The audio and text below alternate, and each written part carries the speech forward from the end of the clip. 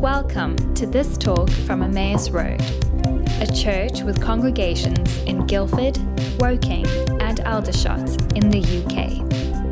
To find out more about who we are and what we're up to, please visit us online at emmausroad.com. So today we're looking at the parable of the 10 minas. Minas were coins. I think a mina was about 3 months' wages. Now this parable is interesting because Jesus seems to have told it twice.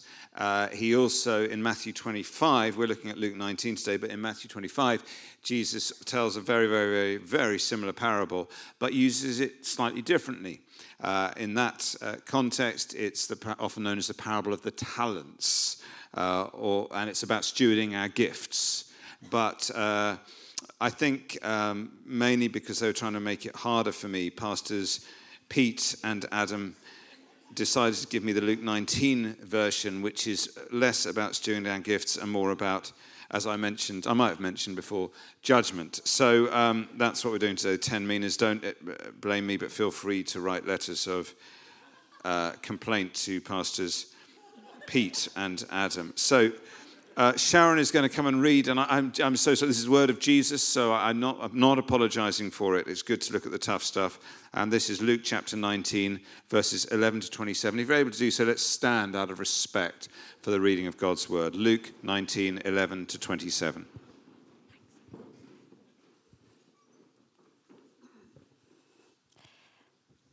While they were listening to this, he went on to tell them a parable, because he was near Jerusalem and the people thought that the kingdom of God was going to appear at once.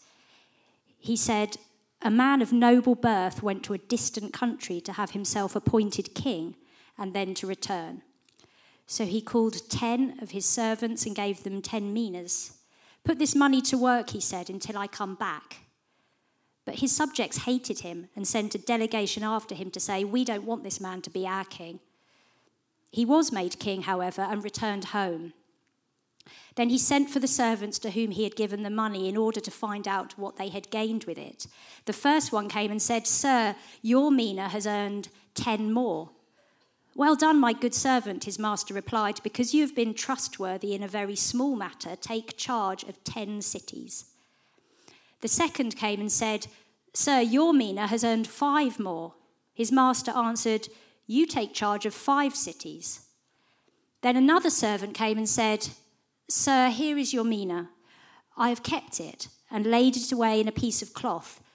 I was afraid of you because you are a hard man. You take out what you did not put in and reap what you did not sow.' His master replied, 'I will judge you by your own words, you wicked servant.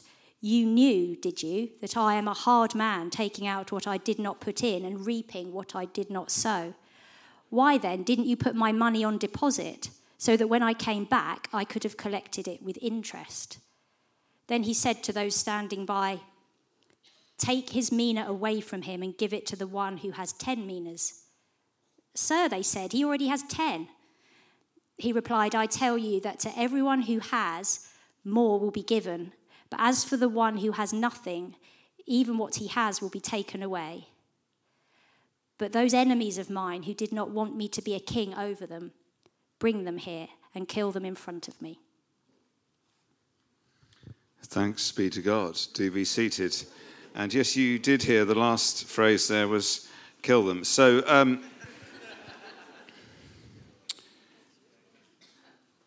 here we go. Richard the Lionheart, King Richard I, ruled over England 1189 to 1199. But as I'm sure you recall, he spent the first half of his reign abroad, fighting in the Crusades, and then rather awkwardly on his way home to England, somewhere before he reached the P&O ferry or whatever, he got captured, and so he was imprisoned, and eventually he escaped and got back to England. Whilst he was gone, his brother John assumed the throne. And if any of you have ever watched or read Robin Hood will remember, there's the dastardly King John and the good Richard the Lionheart off this period. And when eventually Richard I made it back to England, he forgave his brother John and got himself crowned a second time in Winchester Cathedral. The story that Jesus is telling in this passage is strikingly similar. It is about a returning king whose reign is delayed and contested. And Jesus, we know, was describing an actual, factual, historical event that would have been very familiar to his listeners. As he's telling this parable, they're nodding and maybe even smiling knowingly. See, let me explain. Verse 12, Jesus says, a man of noble birth went to a distant country to have himself appointed king. As you do. Well, we know that there had been some very significant events in Jesus' own childhood when Herod the Great died and his son Archelaus had to travel to Rome, to a distant land, to have himself officially appointed as king. Why? Because Rome was in charge. So to be king of Judea, you had to go to Rome and get the Facebook like. Verse 14, Jesus says, but his subjects hated him and sent a delegation after him to say, we don't want this man to be our king. And so, sure enough, the Judeans hated Archelaus for some pretty good reasons. And they sent a delegation to Rome to contest his appointment. It was unsuccessful. And therefore, as Jesus says in this story, in spite of that delegation, he was appointed king. He was crowned. Okay, so that's interesting. Jesus is taking this historical story that they were all very familiar with, and he's using it, retelling it to make a point. But why is he choosing to do it here and now? Straight after, if you read back in Luke 19, he's just had his encounter in the city of Jericho with Zacchaeus. Remember little short Zacchaeus who climbs a tree and then Jesus spots him and he comes to his house for tea. Zacchaeus repents of being a seriously dodgy accountant, and they do exist, they've always existed, and he gives half of his money away immediately, and to anyone that he's wronged, he gives 4 times back. So it's a pretty amazing moment of repentance. And it's straight after that, Jesus breaks into telling them this sort of historical story. What's going on?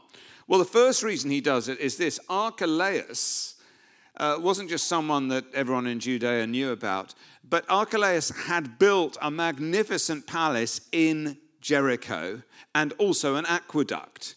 That means that Archelaus wasn't just an interesting national figure. If you lived in Jericho, you were thinking about Archelaus a lot because you saw the palace and you saw the aqueduct. So Jesus has been very deliberate with choosing this story in this particular place.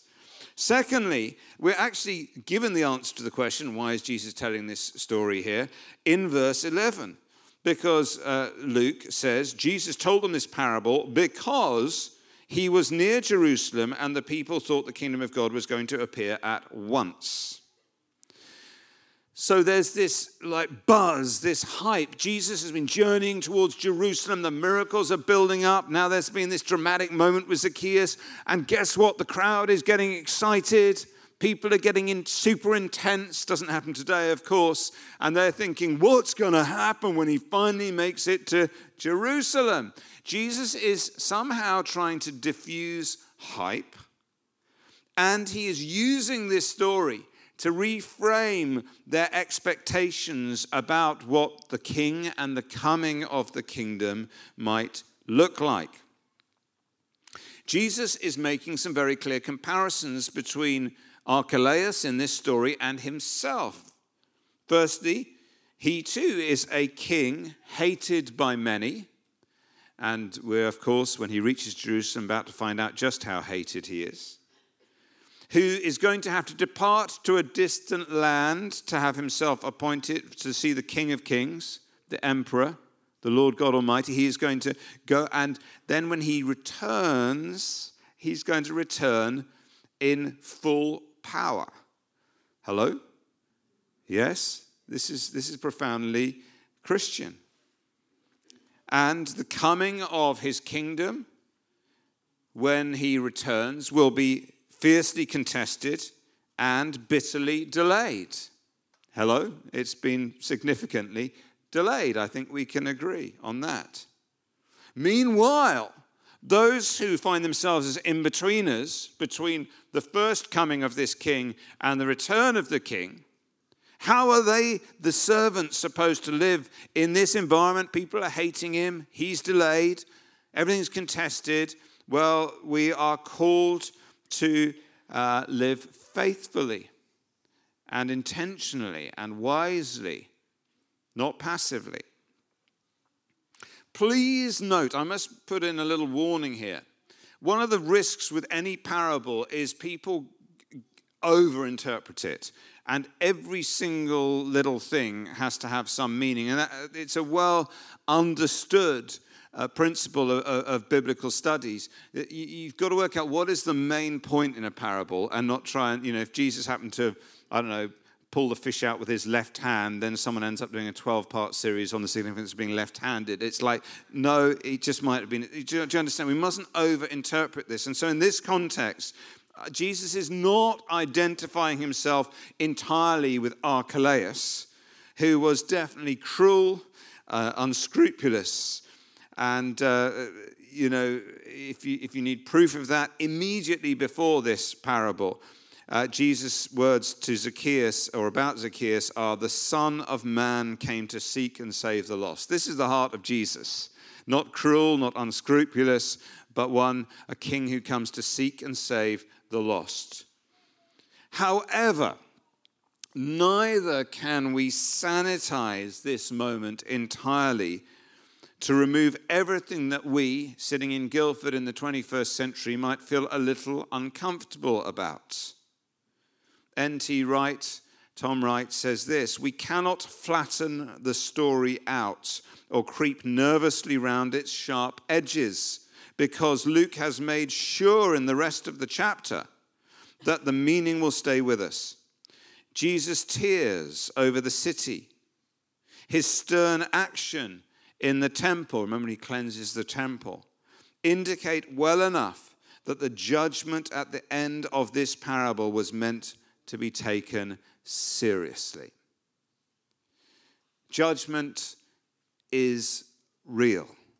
The return of Christ will be, and we see this throughout the Old and New Testament, a day of great wailing as well as rejoicing, because it will be a moment of both life and death.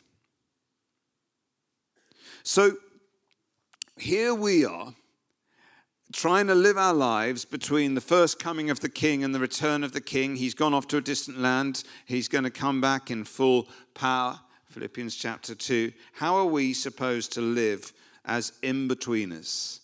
And I want to just say two simple things, and then we're going to pray for some people. The first from this parable is that we're called to live proactively, not passively. And the second is that we're called to live contentedly and not competitively. And the sharper ones amongst you may be thinking, well, those sound like there's a little bit of a tension between those two. You're right. First of all, proactively, not passively. It is extraordinarily clear in this passage that the king expects the servants not just to kind of bury the treasure and be passive, but to get active and do something with the talents, the minas, the gifts that he has given. They are expected to exercise initiative and indeed are rewarded for the initiative that they exercise. Some people have interpreted this parable and also the Matthew 25 version as a sort of manifesto for capitalism. I'm not sure we can go quite that far, but there is some principle here of take what God has given you and jolly well do something with it, or you are going to miss out and may even be judged for not having made the most of what God has blessed you with. The passive and lazy servant is rebuked for wasting the gifts that God has given him. We all, of course, feel a little bit sorry for that servant. Why didn't he do anything with the mina that he had been given? And he answers that question. He says he was afraid. He was fearful. He was paralyzed by anxiety. Verse 21, I was afraid of you because you are a hard man. And so, like a rabbit caught in the headlights, he buried his in a napkin and did nothing. The biggest enemy of your destiny is anxiety and fear. The fear of failure. The fear of rejection. It's not that God hasn't given you a calling, hasn't given you gifts, but that the world, the flesh, and the devil will conspire to paralyze you and stop you doing something extraordinary with the things that God has already given you. You, I'm sure, know that story. As a transcript of a radio conversation between an American naval vessel and the Canadian authorities off the coast of Newfoundland in October 1995. The American ship said, please divert your course 15 degrees to the north to avoid a collision. The Canadians said, no, you divert your course 15 degrees to the south to avoid a collision. Typical Canadians. The Americans then reply, this is the captain of a US Navy ship. I say again, divert your course. The Canadian says, no, I say again, you divert your course.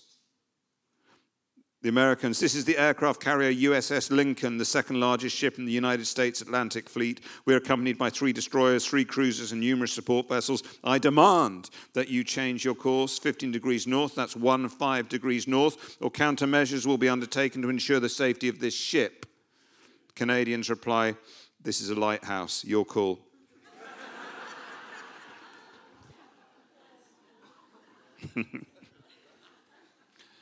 Well, some of us in life are naturally more like static lighthouses waiting for the world to come to us.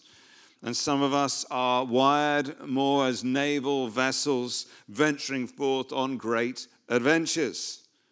I believe that God is looking for true partnership, his will with our wills, his initiative with our initiative. St. Augustine put it beautifully like this.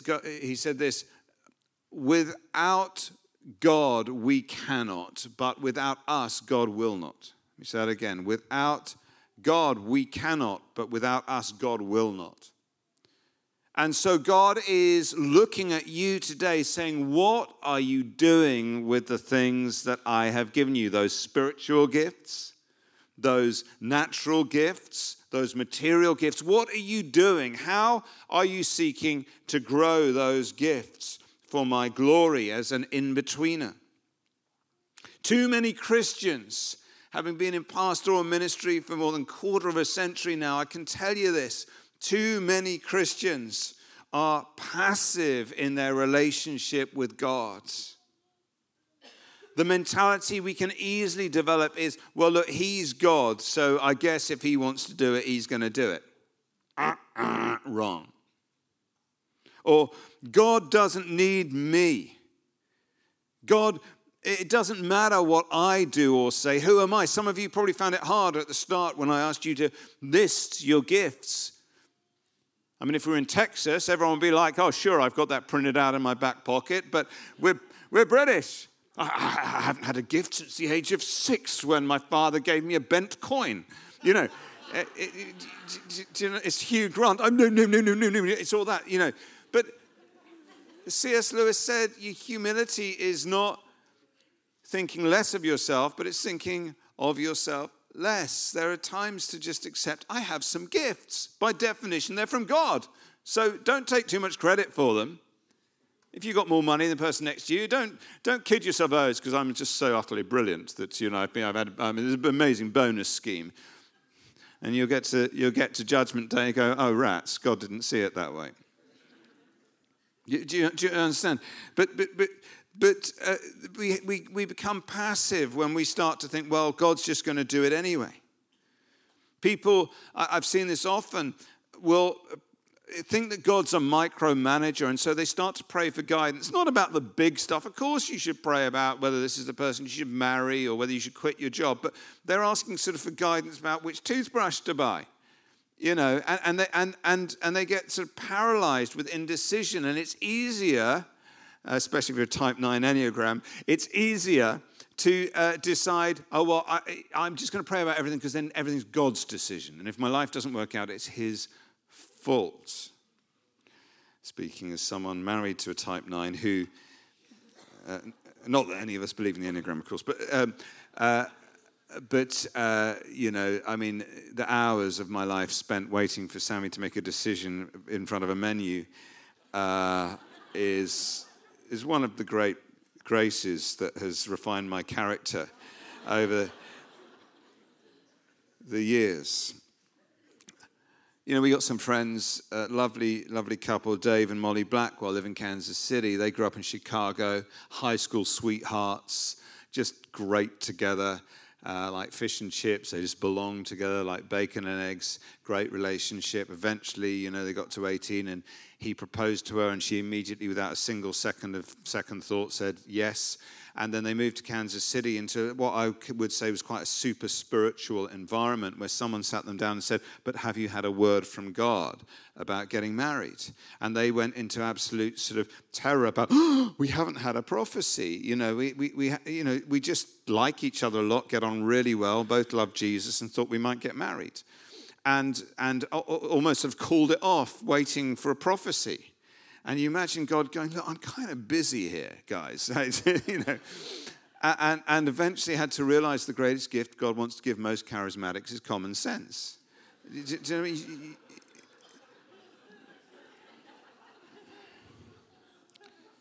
My mum, God bless her, when she was fit and healthy, I don't want to stereotype here, but she's Scottish, and I do think it's relevant because she's just fiercely sensible and practical. And I remember one time, Sammy and I just moved to Guildford. We were living actually in a vicarage that was in between vicars out in Merrow, and we were about to be kicked out, and so we needed to find a house. And we really got our knickers in a twist praying about where in Guildford we were supposed to buy a house. And, it's cheaper if you go to the never eat shredded wheat, to the west of the A3, and all that stuff. Do we want to be in the centre of town? All that. We're praying and praying. And my mum came along and she said this, I don't know why you're praying about it. She loves Jesus. I don't know why you're praying about this. She said, look, here's the deal. Both your boys are at schools now on the Epsom Road. At the time, because of Sammy's epilepsy, she wasn't allowed to drive. So she said, so you need to be within half an hour's walk of the boys' schools. And we went, oh, yeah.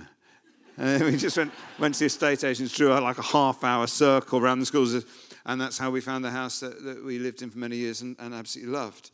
And so sometimes God is looking for our initiative, and we got to be a bit careful we don't always defer unhealthily to him.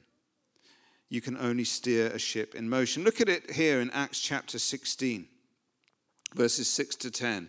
I find this fascinating about the Apostle Paul's attitude to guidance.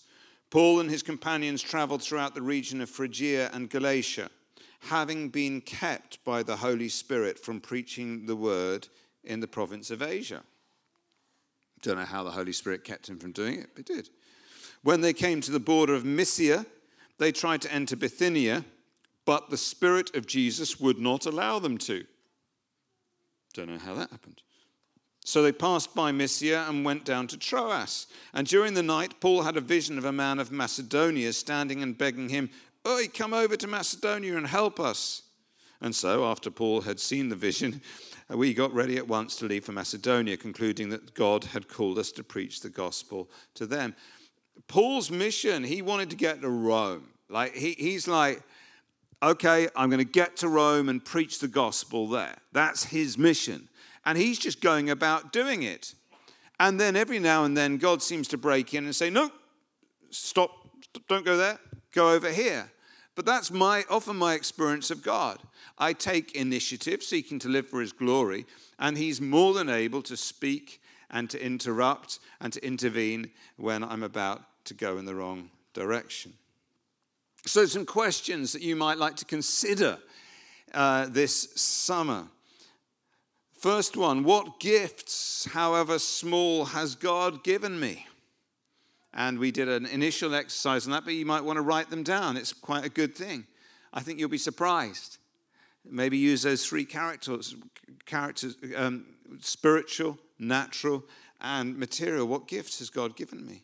Secondly, are there any gifts that I am currently burying, wrapping in a napkin, doing nothing with? Because this parable is pretty fiery. There's a serious warning about neglecting gifts God's given you. I'm not saying you can do everything all at once, but let's make sure we don't neglect gifts. Some people are like, I want this gift, I want to be a preacher or whatever it is, and then God's given them a totally different gift they're neglecting. Like, what gifts has God given you, and are you burying any? Thirdly, how might I invest one of my gifts more fruitfully for God's glory? How might I grow it, multiply its impact? There are many people in this building right now who do this brilliantly. I can see Simon and Claire over there. They don't know I was going to say this, but Sam and I were around having dinner with a young couple recently who've got a couple of kids, another one on the way. And they just casually, we said, do you guys ever manage just to get out for like a date? And they said, do you know what? Simon and Claire Jones sometimes come round and, book a table for us somewhere, kick us out the door and just look after our kids. And it's not just they come and babysit, but they've taken time to really get to know the kids so that, there's a strong relationship. And they're quietly doing that. I'm quite sure Simon and Claire could have been staying out for a meal themselves or staying at home watching telly, but they're quietly using the gift they've got in this stage of life, which is a little bit more time, and using it to bless that couple. I can see Susie Papworth up there. Susie just emailed me, I think it was last week, wasn't it, Susie, saying, I've really been praying about some things, and I was struck by that prophecy that was released at Wildfires, and can you send me a transcript? There's one on the way to you, Susie. But I thought, isn't that amazing? She's quietly using her gift in the realm of prayer. Isway, who is playing keys today. Isway and Anne, any of you know them or that you're lucky enough to be in their collective, know they are some of the most hospitable people in the world. It's like you pop round to pick something up, and before you know it, you've had a 3-course dinner and a tour of his garden and a short course in bonsai. They have the gift of hospitality. In the early days of this church, when we were just a handful of people meeting in the back room of a pub, there were 2 couples, I won't name for obvious reasons, who quietly gave money that enabled us to survive and grow. And none of this would be happening today if they hadn't given financially at that time and in that way out of the gifts God had given them. Secondly, and much more quickly, as well as God speaking to us through this passage about being proactive and not passive, there's a strong point here, I believe, about being content and not competitive. See, it's just so flipping unfair that someone gets 1 mina and some gets 5 and some gets 10, and then those who invest the 10 and make it grow get 10 cities, and the others get 5 cities. Just so unfair. And the rewards seem unfair. And in my own life, if I can be honest with you, it is easy to resent others who seem to have more gifts than me, more money than me, more advantage than me, a nicer house than me, better opportunities in life than me. But the question Jesus asks here is not how much I have, but what have I done with what God has given me? There's a lovely story about Albert Einstein, November 1922. He's on a trip to Japan. and he's in an elevator and realizes he doesn't have any cash on him to tip a bellboy. And so he gives the bellboy a napkin on which he had written another kind of tip, a bit of advice. Einstein wrote this on a napkin for this Japanese bellboy. He said, "A calm and humble life will bring more happiness than the pursuit of success and the constant restlessness that comes with it." Great. You can imagine the bellboy going, "Thanks, I'd rather have had cash," but, except for the fact that in 2017, that scrap of paper with that note from Einstein sold for $1.3 million. Not a bad tip after all. But of course, the real tip was not the financial value that it came to have, but the message on it. Einstein was teaching contentment. He was advocating a posture in life that accepts our limitations as well as the blessings we have. The trouble, in my experience, with comparing yourself with others is that they will either you will look better than them or they will look better than you. And the outcome in both scenarios is problematic. If you look at others and think, "Oh, they've got all this stuff and I'm nothing," then you'll kind of put yourself down and, feel miserable about yourself. If you look at others and think, "Actually, I'm better than them, I've got more than them," then you'll be arrogant. And so comparison with others is a really, it's like a human psychosis, but it's a really unhealthy thing to do. When Sammy first got incredibly unwell, I want to be honest with you, suddenly our whole world shrunk down. There were just hundreds of things that we could no longer do. Like Sammy couldn't drive a car, for example, which meant that every single shopping trip I had to do, which meant that an hour and a half went out of my week, every school run, unless she was going to walk in the rain. And for a long time, Sammy couldn't be on her own. And therefore, I couldn't just leave the house. And it just goes on. And suddenly, all these very practical restrictions came on me. And Sammy had this sort of sereneness about her, but I'm not nearly as holy. And I started to become envious of those who seemed to have life a lot easier than us with this chronic illness. They seemed more free. And it took me a while to realize that bashing my head against the walls of the restrictions wasn't actually going to help. That what I had to do was realize I am living in a smaller room, a smaller house than I was before, and than others do, but I can still make this room or this house beautiful. How do I live beautifully within these restrictions, these limitations? How can I take the good things I do still have and use those for God's glory? And so I love those words in Psalm 131. I always remember Hannah preached beautifully on this psalm once. "My heart is not proud, Lord. My eyes are not haughty. I do not concern myself with great matters or things too wonderful for me, but I have calmed and quieted myself. I am like a weaned child with its mother. Like a weaned child, I am content."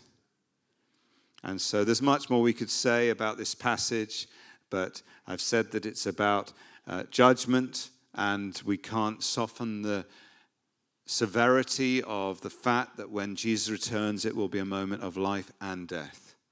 I've talked about it being the first coming of the King and the return of the King and us as in-betweeners.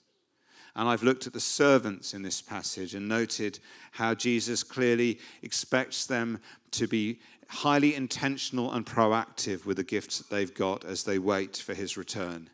But also that the unfairness of this can't paralyze us like that one servant who said, "I'm just going to bury my gift." But let's take what we've got, whether it's 1 mina, 5 minas, or 10 minas. Let's take the gifts God has got and let us celebrate those and seek to use those for his glory. This really matters because the passage says that God is training us and preparing us through the trials and the blessings of this season to rule and reign in his future kingdom.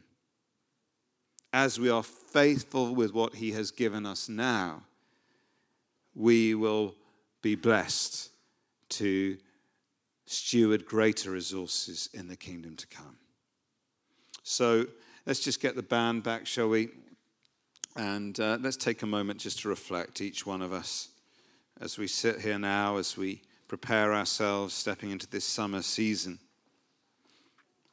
And here are some questions that you might want to be asking yourself right now. The first thing is this: are there gifts that you are burying or that you have hidden in your life somehow that God is calling you to pick up in this next season? I don't think there's some big, heavy judgment thing. If there's a gift that you know you've wrapped in a napkin, not done much with, I just wonder if the Spirit of God is inviting you. It's not too late. Just take it out of that napkin. How might you use that gift in the next season for his glory?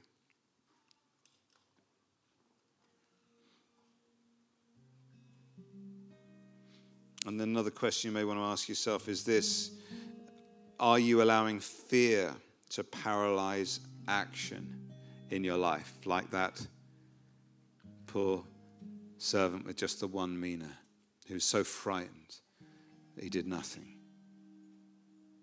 Actually, as I was preparing, I felt like the Lord spoke to me that there's someone here that this is very literally true for you. You have a harsh boss. You just have a really harsh, pretty scary boss. And it's slightly paralyzing you at work.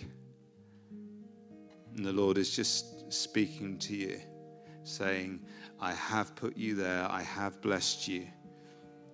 Now be brave. Do something with where I've put you and what I've given you.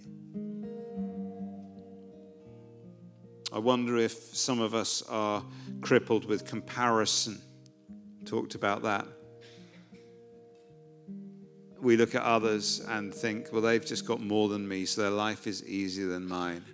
And it's putting a big downer on us and our lives and our possibilities. And the Lord's just saying, hey, how do you live beautifully within the room that I've placed you? Again, as I was preparing, I wonder whether there's someone here that it's particularly a relationship with a sibling, a brother or sister, who seems to have it all made. And going back to probably even when you were quite little, you internalized a very negative, low view of yourself. And that's why it's so important that this summer you make time to celebrate the gifts God has given you and begin to think, how am I going to use these for his glory?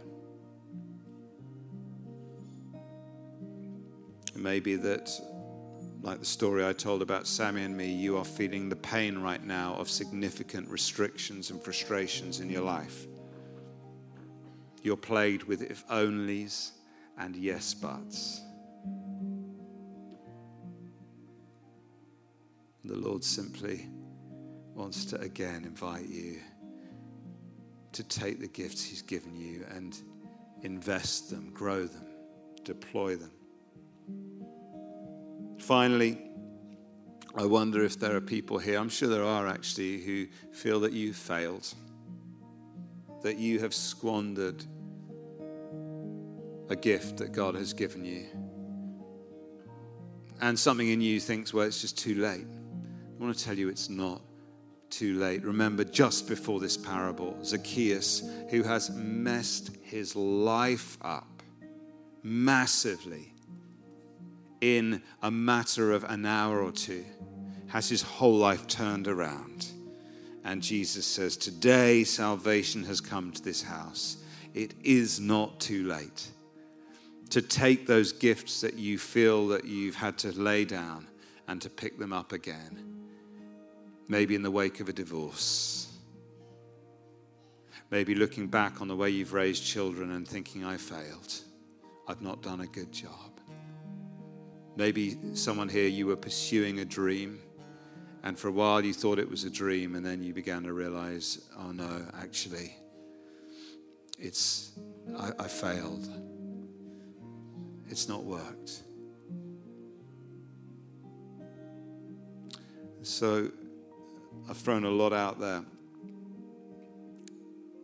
But if there's a specific that you know you're wanting to respond to this morning, I'm not going to invite you down the front because I want to honor your time, but you may find it helpful just to stand where you are as a way of putting a marker in, saying, yes, I'm not just going to drift off and have lunch and forget about this. I know God's spoken to me, and I know I need to respond. And so those who'd like to do so, just stand. I'd love us just to quickly pray for you wherever you are. So if you know that one of those things is for you, do stand now. And just as you stand, just take a moment to talk to the Lord and tell him why you're standing. It's often good just to form words, be specific, tell him. Don't assume he knows.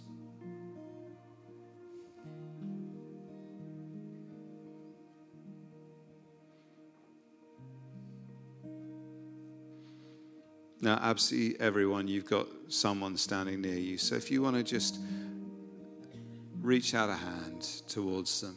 And let's just take a moment. I want you to pray for them. I want you to bless them. You don't need to know the details.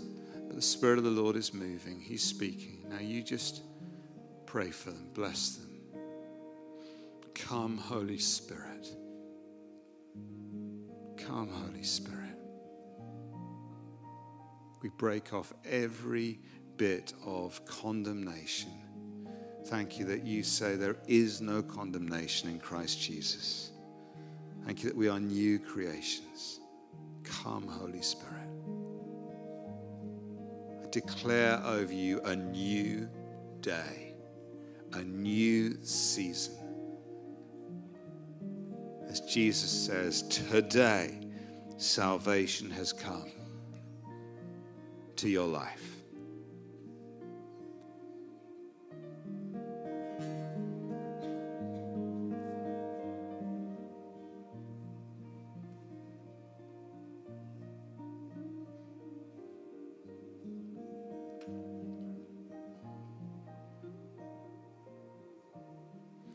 And now we're just going to finish with one last song. And as we do that, I just want to encourage all those of you who stood, and indeed those listening online who are responding in your hearts. This is the kind of a message which you need to go and have a conversation with someone. You need to sit someone down and say, hey, the Lord's really been speaking to me about this. And it may just be past tense, like I feel like he's spoken and I've got it sorted, but just hold me to it. Or it may be that actually you say, I'd like to talk and process this a little bit and get a bit more prayer. That would be entirely appropriate.